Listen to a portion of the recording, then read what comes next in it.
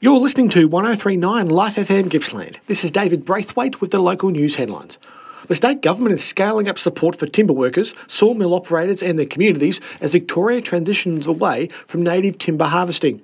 Agriculture Minister Gal Tierney yesterday announced the expansion of the Victorian Forestry Worker Support Program, increasing worker top-up payments from up to $120,000 to $150,000 and allocating extra payments to workers over 45 years old.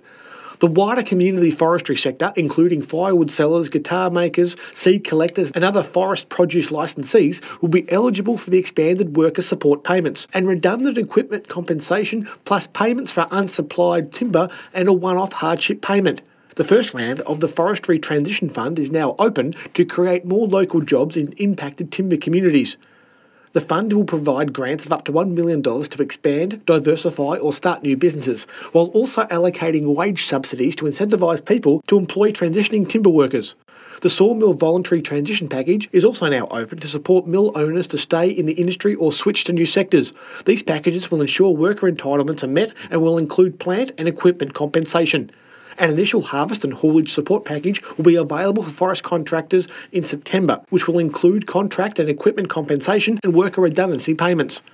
Harvest and haulage subcontractors, chip truck drivers and other businesses heavily dependent on the native timber industry will also be eligible for the next round of the Timber Innovation Grants, expected to reopen in late September. The government will continue to consult with forest contractors to ensure their skills are retained for ongoing management of the state's public land, with genuine opt-out packages available for those who choose to exit. Minister Tierney said the extension of support followed discussions with the timber industry. Regional Development Minister and Eastern Victoria MP Harriet Ching said after many months of uncertainty due to ongoing litigation, this funding and support was already helping Victorian timber towns, workers and businesses to make the decisions that are right for them. Fellow Eastern Victoria MP Tom McIntosh said the additional payments for workers in the later stages of their careers would make a big difference to timber families. Timber Workers Union CFMEU Manufacturing welcomed the improvement to the compensation package. A union campaign for increased support for workers in the native timber industry escalated following the decision to bring forward the industry closure to January 1st next year. CFMEU Manufacturing Assistant National Secretary Leo Skundubis said this change to the compensation package represented a significant improvement as well as recognition of the challenges for older workers in finding re-employment. Victorians can expect a drier and warmer spring with a high chance of an early start to the fire season in the central, western and northern parts of the state. Victoria's drier than average conditions are expected to continue following below average rainfall across much of the state during winter, according to the Australian Seasonal Bushfire Outlook for Spring released yesterday.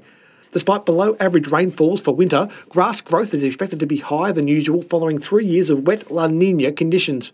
A strong drying trend in far east and central Gippsland has resulted in higher than normal potential for fires, including communities close to bushland, especially where vegetation was unburnt during the 2019-20 fires. Country Fire Authority Chief Officer Jason Heffernan said Victorians could expect a warmer spring and earlier start to the fire season this year. However, CFA crews across the state were prepared to protect their communities.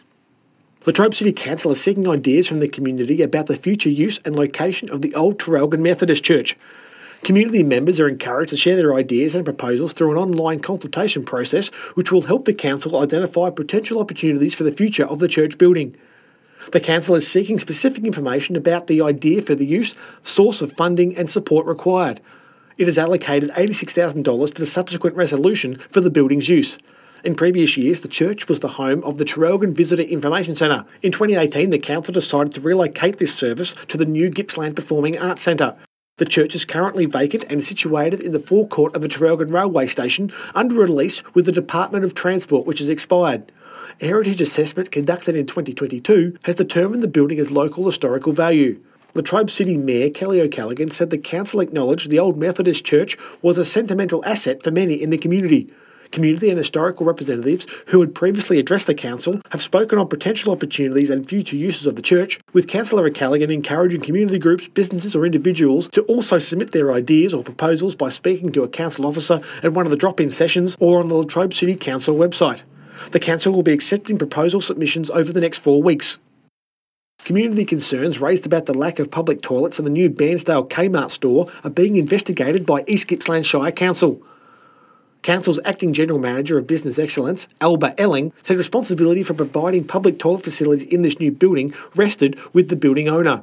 Ms Elling said the council clarified that its officers were not involved in issuing the permit for the Kmart project, but was committed to assisting in finding a resolution to the matter. The council's municipal building surveyor has conducted a review of the project's building permit documentation and building legislation, which has revealed public sanitary facilities should have been provided in the department store. The council has begun investigations into reasons why public sanitary facilities were not included in the store's initial plans and has taken steps to engage with the building owner and private building surveyor responsible to address the issue. The Cape Conran Boardwalk will be open by Christmas, with work to recommence in the coming weeks, according to Gippsland East State MP Tim Bull. However, the wait for the Cape Conran cabins will be considerably longer, with the completion date 17 months away in December 2024, with work to resume by Christmas this year. Mr Bull was advised during briefings in Parliament last week on the two projects that the delays were due to cultural heritage concerns, where either machinery drove over areas outside the approved footprint or materials or machinery were stored or unloaded in areas beyond the approved boundary. The Nationals MP said he was pleased to hear return to work on the boardwalk was imminent and it would be open for the upcoming summer holiday period. The state government is supporting the construction of a new training track at the Pakenham Racing Club at Tynong to improve training conditions for horses. Racing Minister Anthony Carbines yesterday announced more than $283,000 from the Victorian Racing Industry Fund would be put towards building the new track. The Pakenham Racing Club is investing almost $85,000 and Racing Victoria $198,000. The new 600-metre standalone training track will be 6 metres wide and provide trainers the opportunity to start light training activity for slow work and trotting and to take work off other training tracks at the club. The project will help meet the increased demand for training facilities at Pakenham following the relocation of trainers and horses from Caulfield. The new training track will create 20 jobs during construction, with the track expected to be open for training in December.